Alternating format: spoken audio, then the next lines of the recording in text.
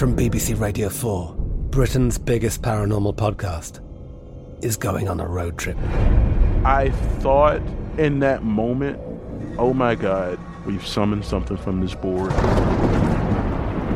This is Uncanny USA. He says, somebody's in the house, and I screamed. Listen to Uncanny USA wherever you get your BBC podcasts, if you dare.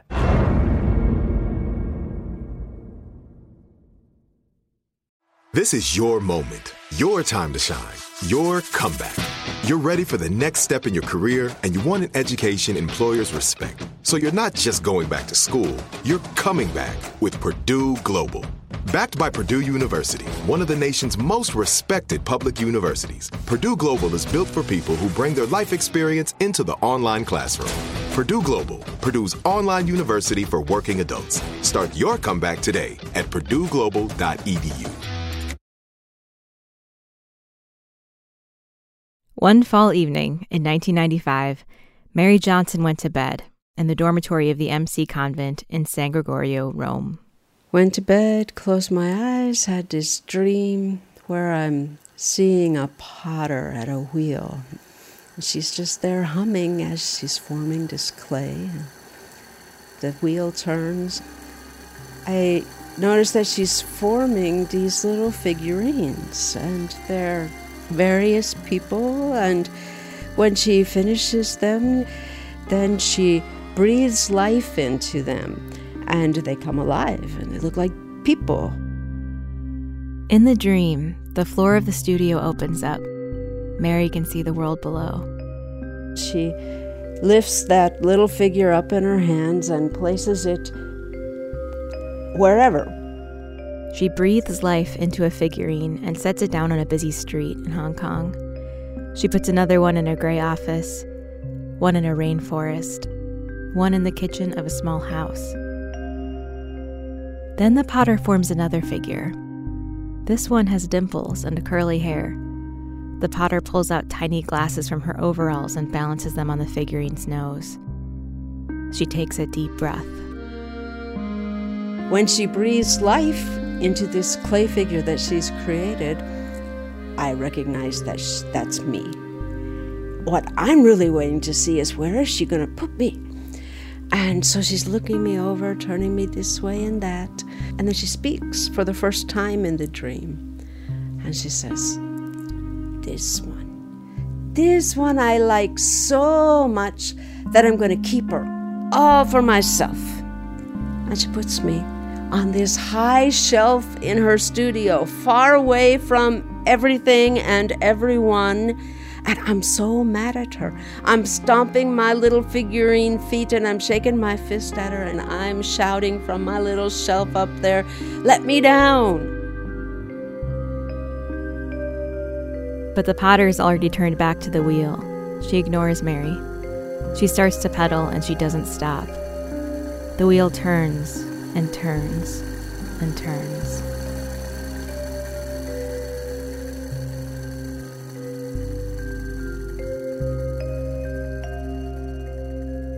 From Rococo Punch and iHeartRadio, this is The Turning.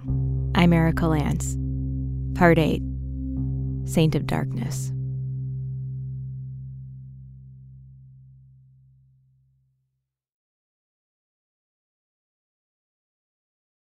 At a certain point, I was just really, really exhausted, physically tired, intellectually finished. And I went to my superior and I said, I just need a break. I can't take this anymore. I'm really kind of scared what's going to happen to me. She could see that. She knew that. And she was a very kind person, Sister Dominica. And she said, well, the superiors are having a retreat. Let me see if I can get you permission to go on that retreat. She did get permission. Mary would have some time off for prayer and reflection. On the retreat, she met a priest. He was just over 40 years old. He had an easy smile, and something about his talks at the retreat caught Mary's attention. He spoke with so much compassion and so much humanity and so much insight into the Gospels. We aren't using his real name. Mary calls him Father Tom. Father Tom was a person that everybody kind of felt at ease around. He had this easygoing attitude. I once heard another priest describe him as the only priest that he knew who really had no ego. He knew how to listen. Father Tom would be the one to take Mary's general confession this year. That's her annual review of faith and conscience. Before she knelt for her confession, Mary thought back. It had been a turbulent year. She'd felt overwhelmed with her workload, and there had been that incident with Niobe, the sister who said, "I love you," whom Mary loved back, but who would eventually pressure Mary to get physical, and at times when she specifically said no. When Mary met Father Tom, her relationship with Niobe hadn't turned sour yet. Mary asked Niobe to hold her, and they had embraced for the first time. Now she had this nagging feeling. Guilt. Before she started her confession, she thought about all the ways she'd failed her vows. Then she knelt and made the sign of the cross. She spoke through the screen, "Bless me, Father, for I have sinned." First, she listed her usual confessions, putting her own needs above others, failing to serve with a generous heart. But at the end, she added, I bent the rules, especially by showing affection in inappropriate ways. I hoped he wasn't going to ask for details, but instead what he did is he said, you got to be careful to balance the love of others with love of yourself. Didn't Jesus say, love your neighbor as yourself? So shouldn't you be loving yourself? It's not one or the other. You have to do both. And then he said the words that really threw me. He said, you're just as worthy of having your needs met as anyone else is. And that just really kind of violated the whole, missionary of charity life is to serve others. It's to forget yourself. And we're always told that and not supposed to think about ourselves even. And I thought, wow, okay. So he went straight by the inappropriate affection thing and went to that place inside where I wasn't loving myself.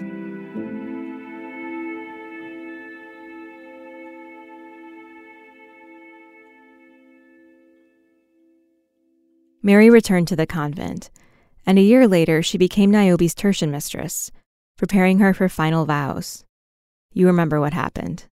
Mary says she told Niobe the relationship needed to change. As her mistress, it could no longer continue.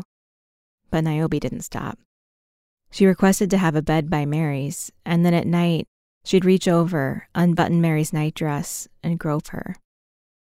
Or one time, after rule class, Niobe tried to unlace her bodice. To make her stop, Mary says she kicked Niobe's shins. At the same time, Mary had other tertian sisters to take care of. She was in charge of rule class, and the tertians had a lot of questions for her. Questions about experiences they'd had at missions, where they worked with people of other religions, or at orphanages with large groups of children. Situations more complicated than Mary felt she'd ever faced. She wasn't sure how to navigate it all. But what really seemed to help was Father Tom. Even though Father Tom was her confessor and a priest, Mary felt a mutual respect. Of course, the two of them had very different roles. Father Tom had more freedom and more power. Women can't become priests in the Catholic Church. And actually, the Pope recently doubled down on this rule. In his new canon law rollout in 2021, Pope Francis declared that anyone who attempts to ordain a woman will be automatically excommunicated, along with the woman. The very first time that I went to confession to Tom as my regular confessor, he said, I just want you to know, if women could be priests, you're the one I would make my confession to. I was like, wow. Okay. So this acknowledgement from the beginning that though there is this power dynamic there, we are both equals in the sense of being spiritual seekers with some sort of wisdom to share. Father Tom came to the convent every week for the sisters' confessions. As tertian mistress, Mary always went last. This meant she could stay as long as she liked, and they talked. She liked talking to him. She found solace in it. Father Tom was educated and smart, and he knew the Gospels in this deep, unusual way. He spoke of God as love. They discussed religion and their spiritual journeys. When Mary struggled with the sisters, he smuggled in a pop psychology book for her, since MC reading is so controlled. And she could talk to him about Niobe. He knew everything, all the battles that were going on inside, and I was very happy that I didn't have to hide from him. I could show him everything that I was going through, and I didn't feel judged, and he would give me good advice about how to handle things. So I could tell Father Tom that, I know I'm not supposed to let anybody touch me, but it just feels so good, and I don't know, it's the same kind of feeling I get when I have a good feeling in prayer, when I feel this sort of human closeness and this touch. And he wouldn't give a response that I might expect from a priest. He'll say, no, human touch can be very healing. Of course it feels like that. And he would always return it, more than to the rules, he would turn it to the gospel. Jesus says, love as I have loved you. Soon, Thursday confessions turned into post-confession heart-to-hearts. Father Tom would drink coffee, and they talked. As weeks passed, she stayed later and later. Finally, she could be with someone who accepted her as she was. She says it gave her courage to go out and deal with the problems she faced. There was one Thursday when I went to confession, and I was reaching my wit's end, basically. And as I confessed, it's like, I told Father Tom all of the things I was doing wrong, all of the ways I was failing, and he says to me, but you're doing your best. You don't need to try so hard. Concentrate on what's important. Let the rest of it slide. And those words just, the tears, they fell down my face. I just started crying and crying because he was being so kind to me, and I wasn't used to that. I wasn't kind to myself. Others weren't kind to me. It was just like, and here he was just so kind. And that day, instead of putting his hands just above my head when he gave me absolution and a blessing, he put his hands on my head and said that prayer. And when he did that, I just felt like I was melting inside, just this sense of this love flowing from his hands through me.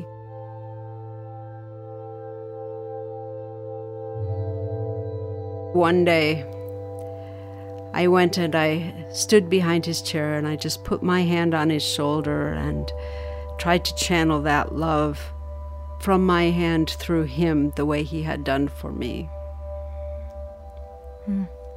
At one point, Father Tom said, I just feel it really strange that you keep calling me Father. Why don't you just call me Tom? And I asked him to call me Mary, not Sister Donata, and we had been talking to each other as Tom and Mary for a while.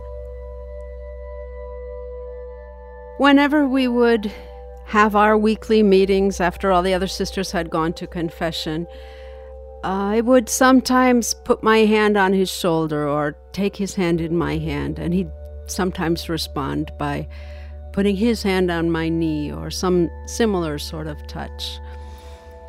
But he never started, he never initiated in those circumstances.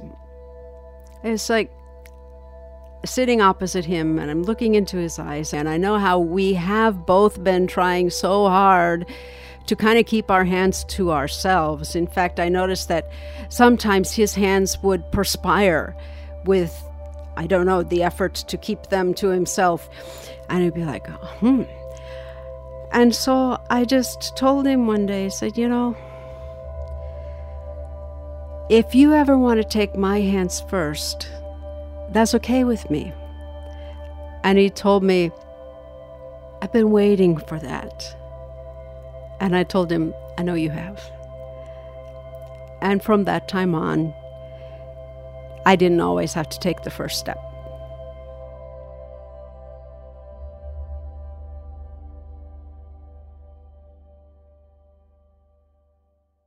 Cheerfulness and joy have to come from within, don't they? I suppose that there is that fake it till you make it, that if you pretend to be happy, you'll eventually be happy. I think Mother Teresa was a past master at that. She always was smiling. Colette Livermore, the sister from Australia, had been struggling with the tension between what her conscience was telling her and what her superiors told her. She didn't like that she'd been directed not to follow her inner compass. By 1980, her 8th year in the MCs, Colette felt dull and empty and emotionless. And to her, it didn't feel like peaceful detachment. She says it felt like the apathy of depression. She decided to go home. It wasn't the first time it had occurred to me, but yeah. I was still mentally controlled by the order and by all the religious stuff about God's will and all that. Colette knew she wanted to leave, the order and her vocation. It was her last chance before final profession, her lifelong vows. She was stationed in Calcutta at the time, so she asked to meet Mother Teresa for her general permission. That's a monthly ritual where sisters ask for permission to use any belonging, like toothbrushes or prayer books, because technically they don't own anything themselves. They also speak their faults and their assigned penances. So you go in the room, you kneel down, you don't look in her eyes, you had to kiss the floor, they used to say. You have to put your head down to the floor. As Colette knelt in front of Mother Teresa, she spoke her faults as usual, and then she stayed there. I was still kneeling. I basically told Mother that I couldn't stand the way we treated each other, the way we treated the poor, the way we were moved around. And she told Mother Teresa she'd seen sisters hit the poor they were serving out of anger. When she tried to help people on the street, she was chastised. This life wasn't for her. She was singularly unimpressed. Colette says Mother Teresa said, "Look me in the eye. I tell you, sister, and I would not tell you a lie. You have a vocation to be a missionary of charity." Colette says Mother Teresa spoke with this dogmatic certainty, that she seemed to have no empathy for a sister who struggled to believe. She told Colette she had no doubts. She said Colette's desire to leave was the devil's temptation.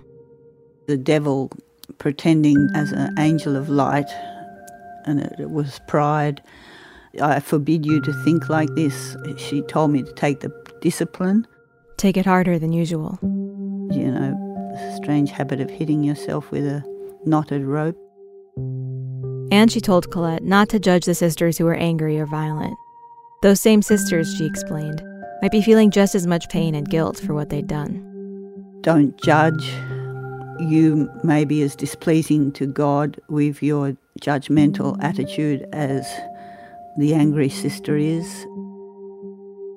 Then she told Colette, "If you think like this, you must go to confession and say, 'I was disobedient and judgmental.' You must tell yourself, 'Mother has forbidden me to think this.'" And then she told Colette a story. The story of a mother who said that she'd rather her daughter come out of the convent in a coffin than to leave, than be unfaithful to her vows. I mean, how did it feel to hear her say these things to you?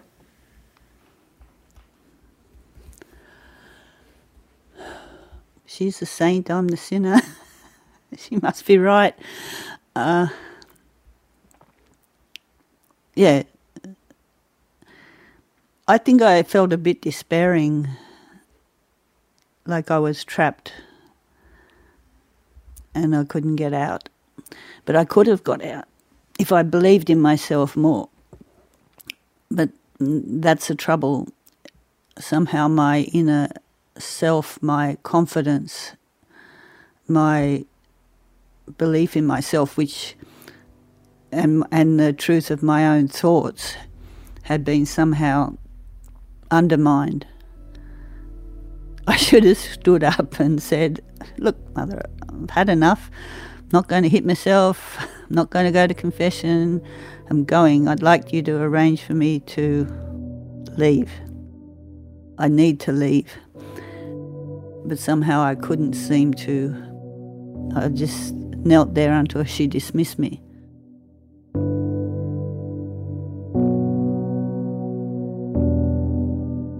Colette had spent years learning to obey. And that's what she did. Little did she know that the very woman who convinced her to stay, who told her to whip herself harder, who told her to stick to her vows, was going through a hidden darkness of her own.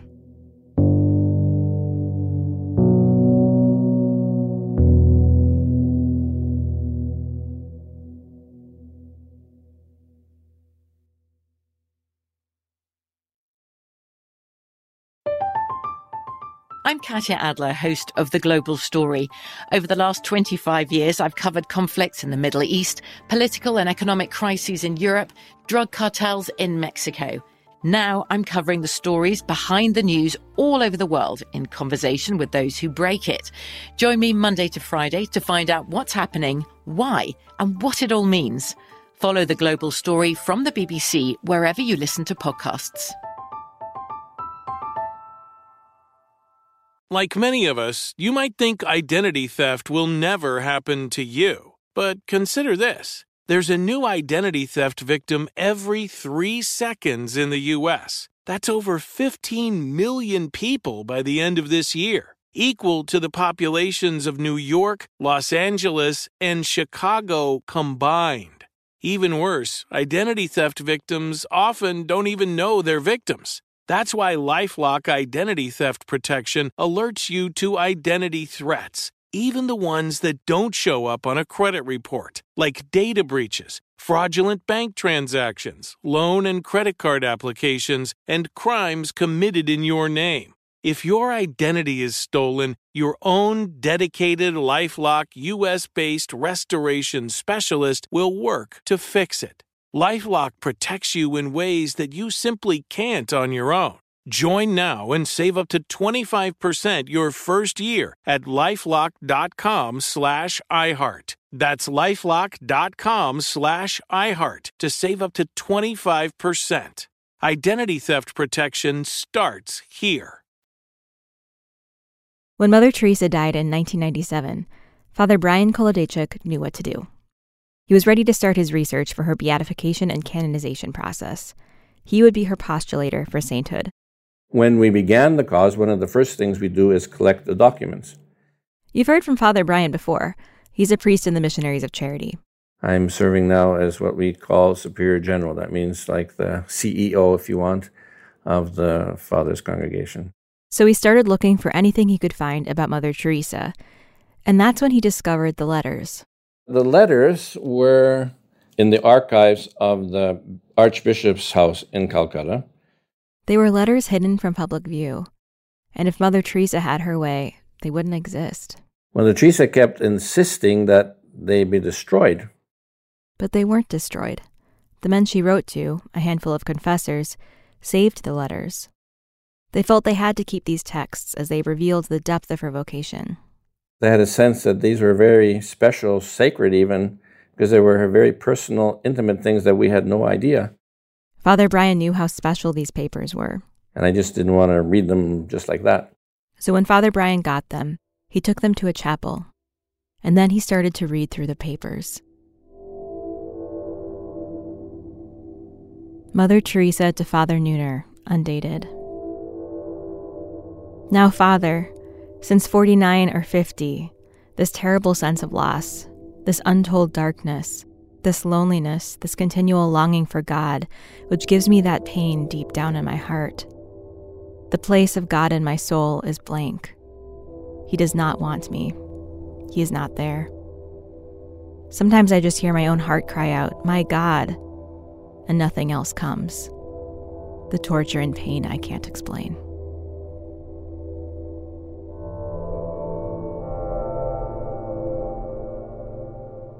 Mother Teresa's darkness seemed to begin almost immediately after she founded the Missionaries of Charity. As Father Brian kept reading, he watched years pass in Mother Teresa's life. He read references to events he recognized, but she always came back to the darkness. In one letter, she described her smile as a cloak which covers a multitude of pains. In another, she says, "I don't believe I have a soul. There's nothing in me."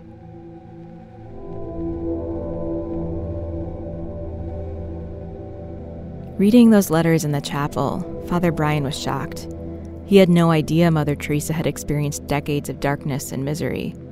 She wrote, "So many unanswered questions live within me. I'm afraid to uncover them because of the blasphemy. If there be God, please forgive me." When I read these letters, I felt such strong echoes of everything I've heard from the former nuns I'd interviewed, like Mary and Colette. How many felt pulled by despair and submission? How many felt twisted and torn and alone? I get the sense that a lot of them felt like imposters, like everyone else was doing better than they did. But Mother Teresa felt that too. I see my sisters, they seem to be so close to Jesus, and me no. You might think if you were a wife in some, similar situation, and your husband, you're really passionately in love, and then he's like, he doesn't seem to care at all. It would be extremely difficult, no? I think some people hearing this might say, this example of a husband ignoring you, that doesn't sound like a healthy relationship. No, sounds difficult. Yeah. But then the other dimension in this is what we refer to as the mystery of the cross. In our Christian understanding, as strange as it might seem, the closer you get to Jesus, the more you're going to suffer. That's the whole experience of the saints. In a letter to Mother Teresa, one of her confessors suggested another interpretation of the emptiness she felt. The fact that she couldn't feel God anymore wasn't a sign that God had left her. Instead, it was part of a mystical process experienced by some saints, something called the dark night of the soul. It's part of a tradition in Catholic spirituality, a process of purification that many saints and mystics go through, one that ultimately brings them closer to God but involves a lot of pain and suffering.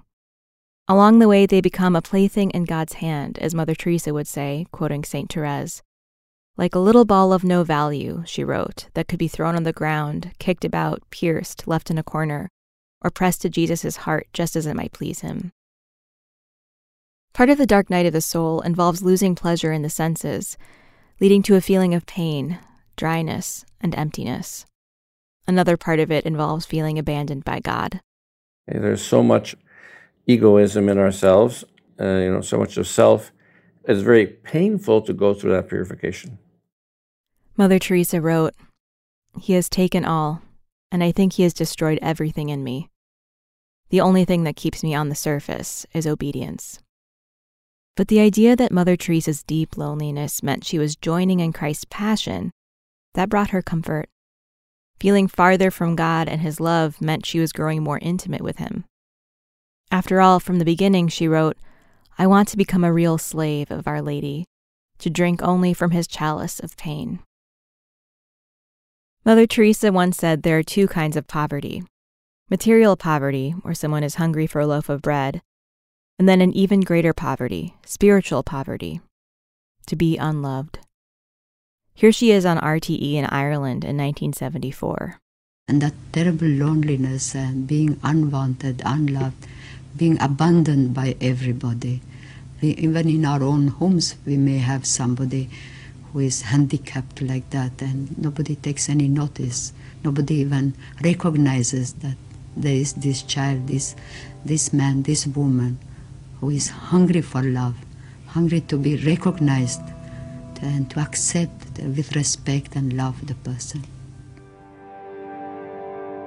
Hearing her say the greatest poverty is to feel unloved, she was speaking from experience. Exactly. She was sharing in solidarity with that other interior poverty as well. She would say, if ever I will be a saint, meaning be declared a saint, she said, I will be the saint of darkness, of those in darkness. And we didn't know what she meant. This is Sister Kathleen Hughes, the consecrated virgin who's a former missionary of charity. The poor, the rejected, those who feel their life is worth nothing, those in darkness, people who are driven to suicide or drug addiction and have failed in some way, maybe with their parents or in life. And she said, I will be like their saint.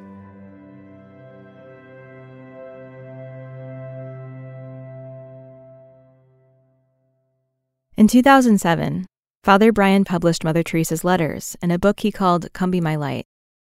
One thing that struck me when I read it is that this sounds a lot like depression.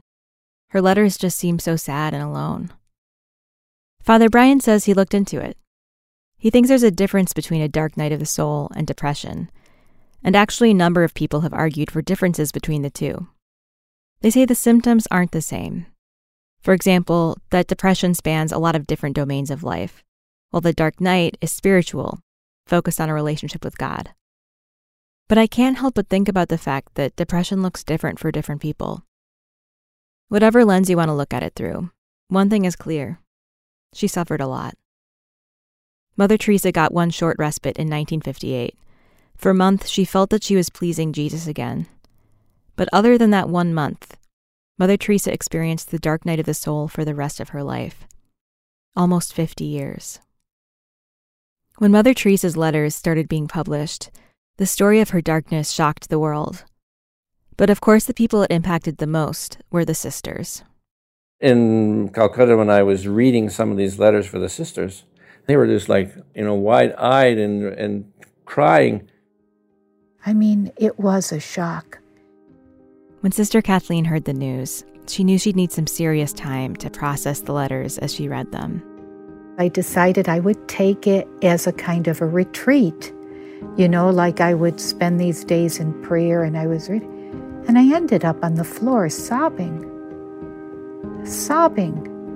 because I kept seeing her face, that stretched, tired, exhausted face. If you read about it in the papers, people were saying, oh, she was a fake, and all, it was interpreted in all kinds of absurd ways that the world has no concept, And Sister Nirmala, who was her successor, called me, and she was telling me, Sister Kathleen, we had no idea. Nobody had any idea. Mother never told us, and she suffered all of this. And that also in itself is heroic. It is heroic that she never spoke about it. She kept that secret because she might have scandalized some sisters or weakened their faith. Well, how can she tell us that it is as though God isn't there? And it showed how great a person she was, how great a follower of Christ, how great a woman, a missionary. No wonder people were moved by her and drawn to her, because she was like Christ on the cross, saying, my God, why have you forsaken me? For me, I only found that out after I left the order. Every time she talked to us, she never projected that. This is Sue Weber. She and her sister Joan both joined the MCs. Sue was a superior at the San Francisco AIDS Hospice in the 90s. I always think back, if there would have been an openness of her saying, it is hard and you do struggle, and who knows where people would be. But when you come to find out that which you felt was being portrayed actually was completely the opposite. I went through a period of time of feeling very betrayed by her. And then I had to process that all for myself. I was yes! I was quite elated for some strange reason. This is Colette Livermore again. She was a human being, that she wasn't this saint on a pedestal, that she struggled through all this. I just felt vindicated somehow. And I don't understand how she could truthfully tell me she didn't have any doubts. Colette's initial reaction didn't last, though, because of course it didn't make her happy to hear about this kind of pain. I remember she told us in a talk once that she went to Andhra Pradesh in a huge flood, and there were bodies everywhere.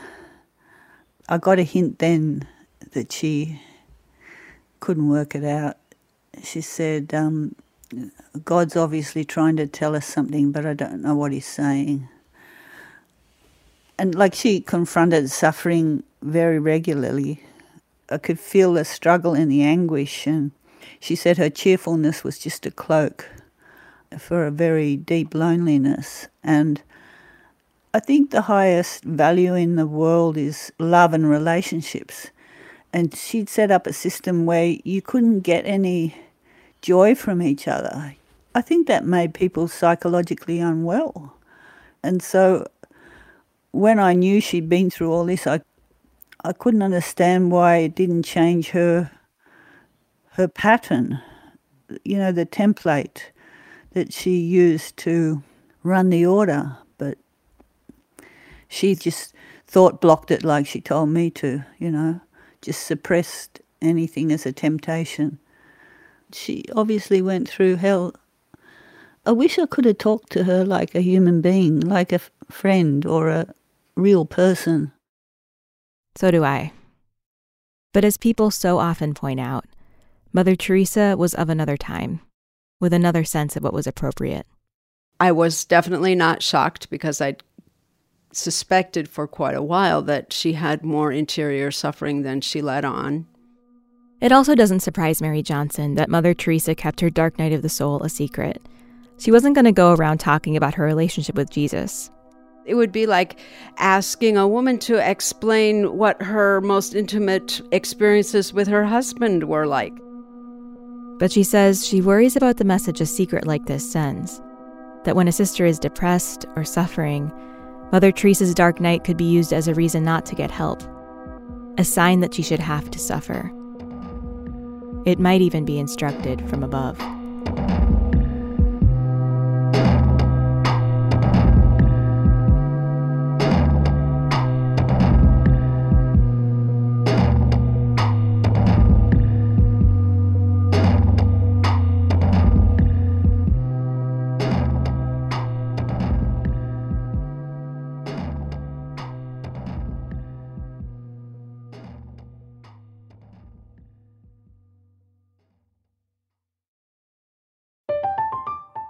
I'm Katya Adler, host of The Global Story.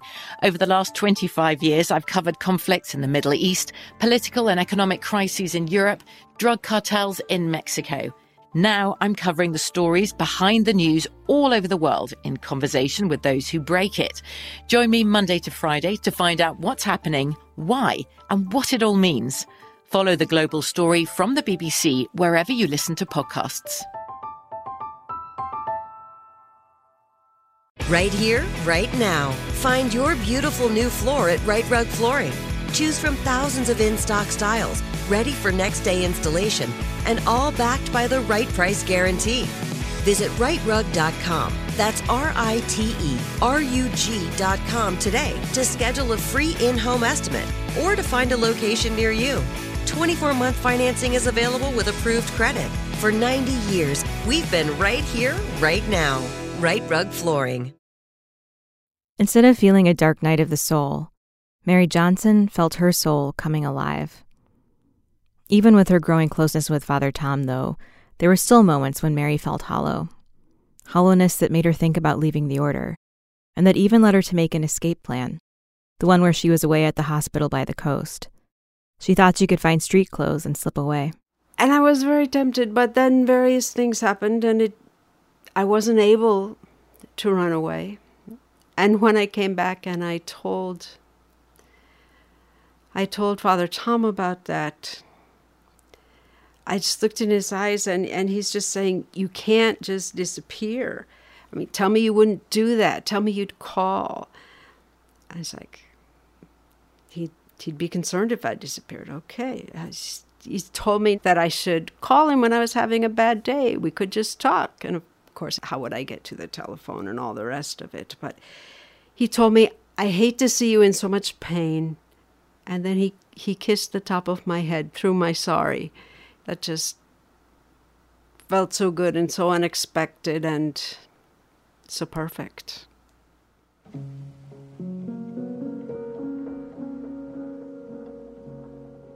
Did you feel like you were falling for him in some way at that point? I had felt an attraction for him from the very beginning. From the first time I saw him, I knew he was somebody extraordinary. I had been holding myself in check. I didn't want to go further. I didn't want to do with him the things I'd done with Sister Niobe. That just didn't make any sense to me.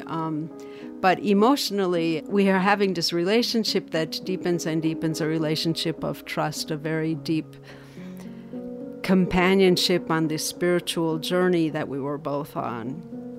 And so naturally, when you have a relationship where you feel completely at home with someone, where you've always felt attracted towards this person, naturally your body wants to go there. And one day, Mary couldn't help herself. Jesus wants me to have life, fullness of life. Where do I feel the most full of life? And I knew that was in my relationship with Tom. It was really kind of like almost the only place I felt really fully alive.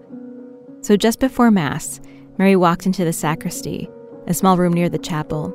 Tom was there preparing for the service. And I gave him this big kiss.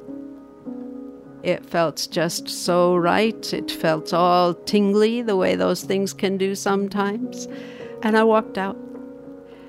Afterwards, he says, you're very good at that. And he says, but please, don't do that before Mass anymore like that. I couldn't think of anything else all during Mass. Mary started confessing to a different priest after that. As time went on, Tom often encouraged Mary to call him on the phone so they could just talk about their days. But Mary didn't have a way to call him. Missionaries of Charity did not make phone calls without a very specific purpose and without permission, and that purpose could never be just to talk to somebody about your problems. Even if she tried to sneak a call, there'd always be a high risk that someone walked in on her. But come winter, the superior of the house moved out of Mother's room to a warmer part of the convent. This meant Mary had access to that room at night, and there was a telephone inside. She started calling Tom while the sisters were on their way to bed. She kept the calls short. You never know who's listening at the door. You never know who might open the door. But it was just wonderful to hear his voice at the end of the day, to ask him how his day went, to hear him say, I love you, before I hung up the phone. To be able to say, I love you back. While Mother Teresa was experiencing her darkness, feeling ignored by her spouse, Mary was pursuing a forbidden love, a type of love that she felt was expanding her life. She had said I love you before, but this felt new. Something was different from the manipulative I love yous she'd heard so often from Niobe. When Father Tom told me I love you, it was in line with his actions. I knew that he meant it, and it reinforced to me the way that God loved me, that I was worthy of that.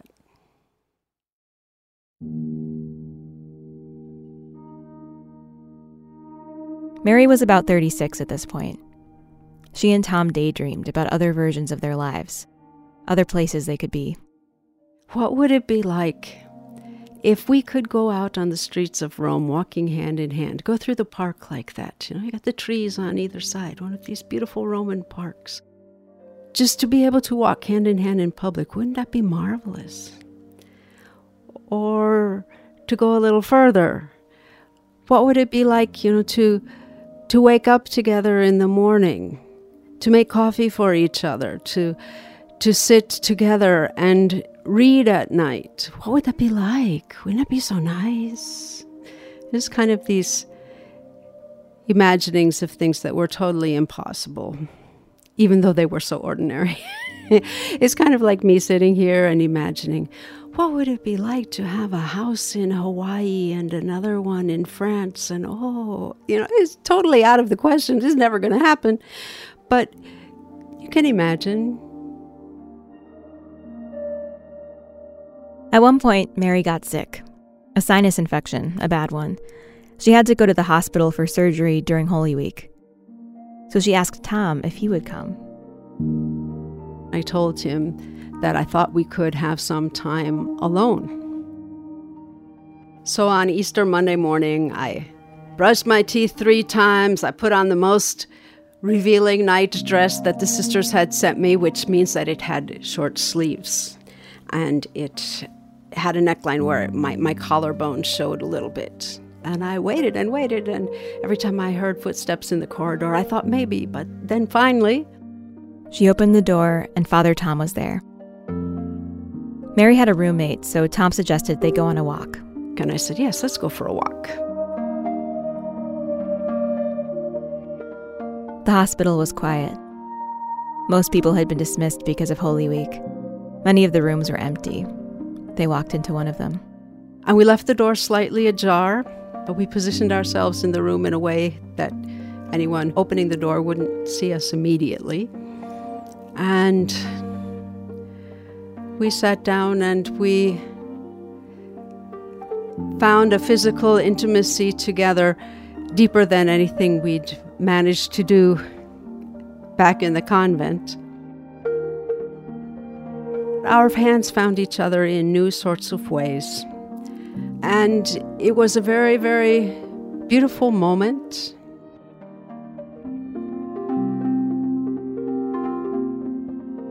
Afterward, they walked out of the room to the service elevator at the back of the ward. When the doors of the elevator closed behind them, they kissed again. We rode that elevator up and down and up and down. And every now and then somebody would get on with a laundry cart or something like that, and we'd kind of behave ourselves for a little while. And then we'd get in, the elevator would go up and down again.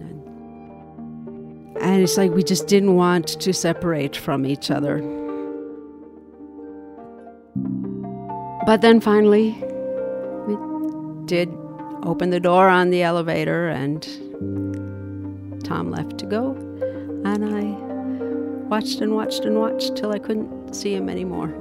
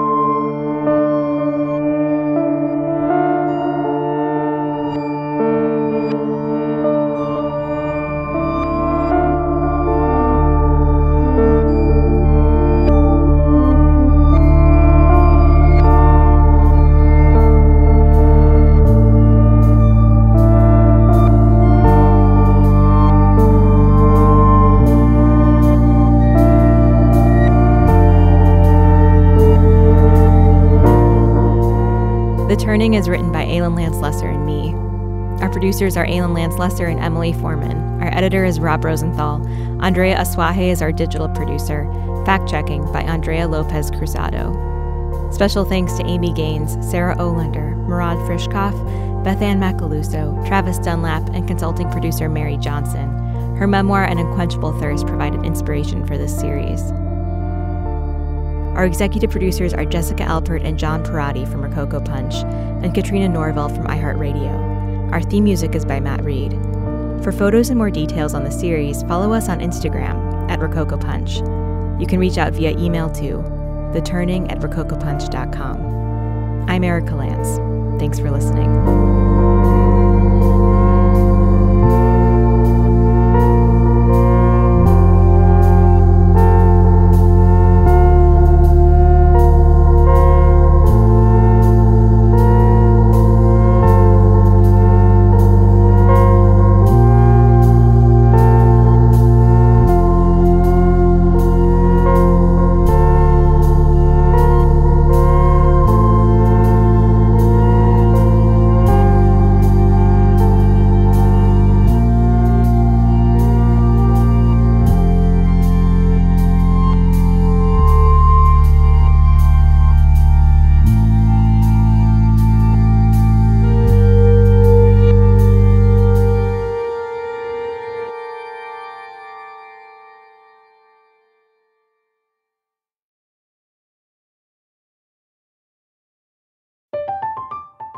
I'm Katya Adler, host of The Global Story. Over the last 25 years, I've covered conflicts in the Middle East, political and economic crises in Europe, drug cartels in Mexico. Now I'm covering the stories behind the news all over the world in conversation with those who break it. Join me Monday to Friday to find out what's happening, why, and what it all means. Follow The Global Story from the BBC wherever you listen to podcasts. Right here, right now. Find your beautiful new floor at Right Rug Flooring.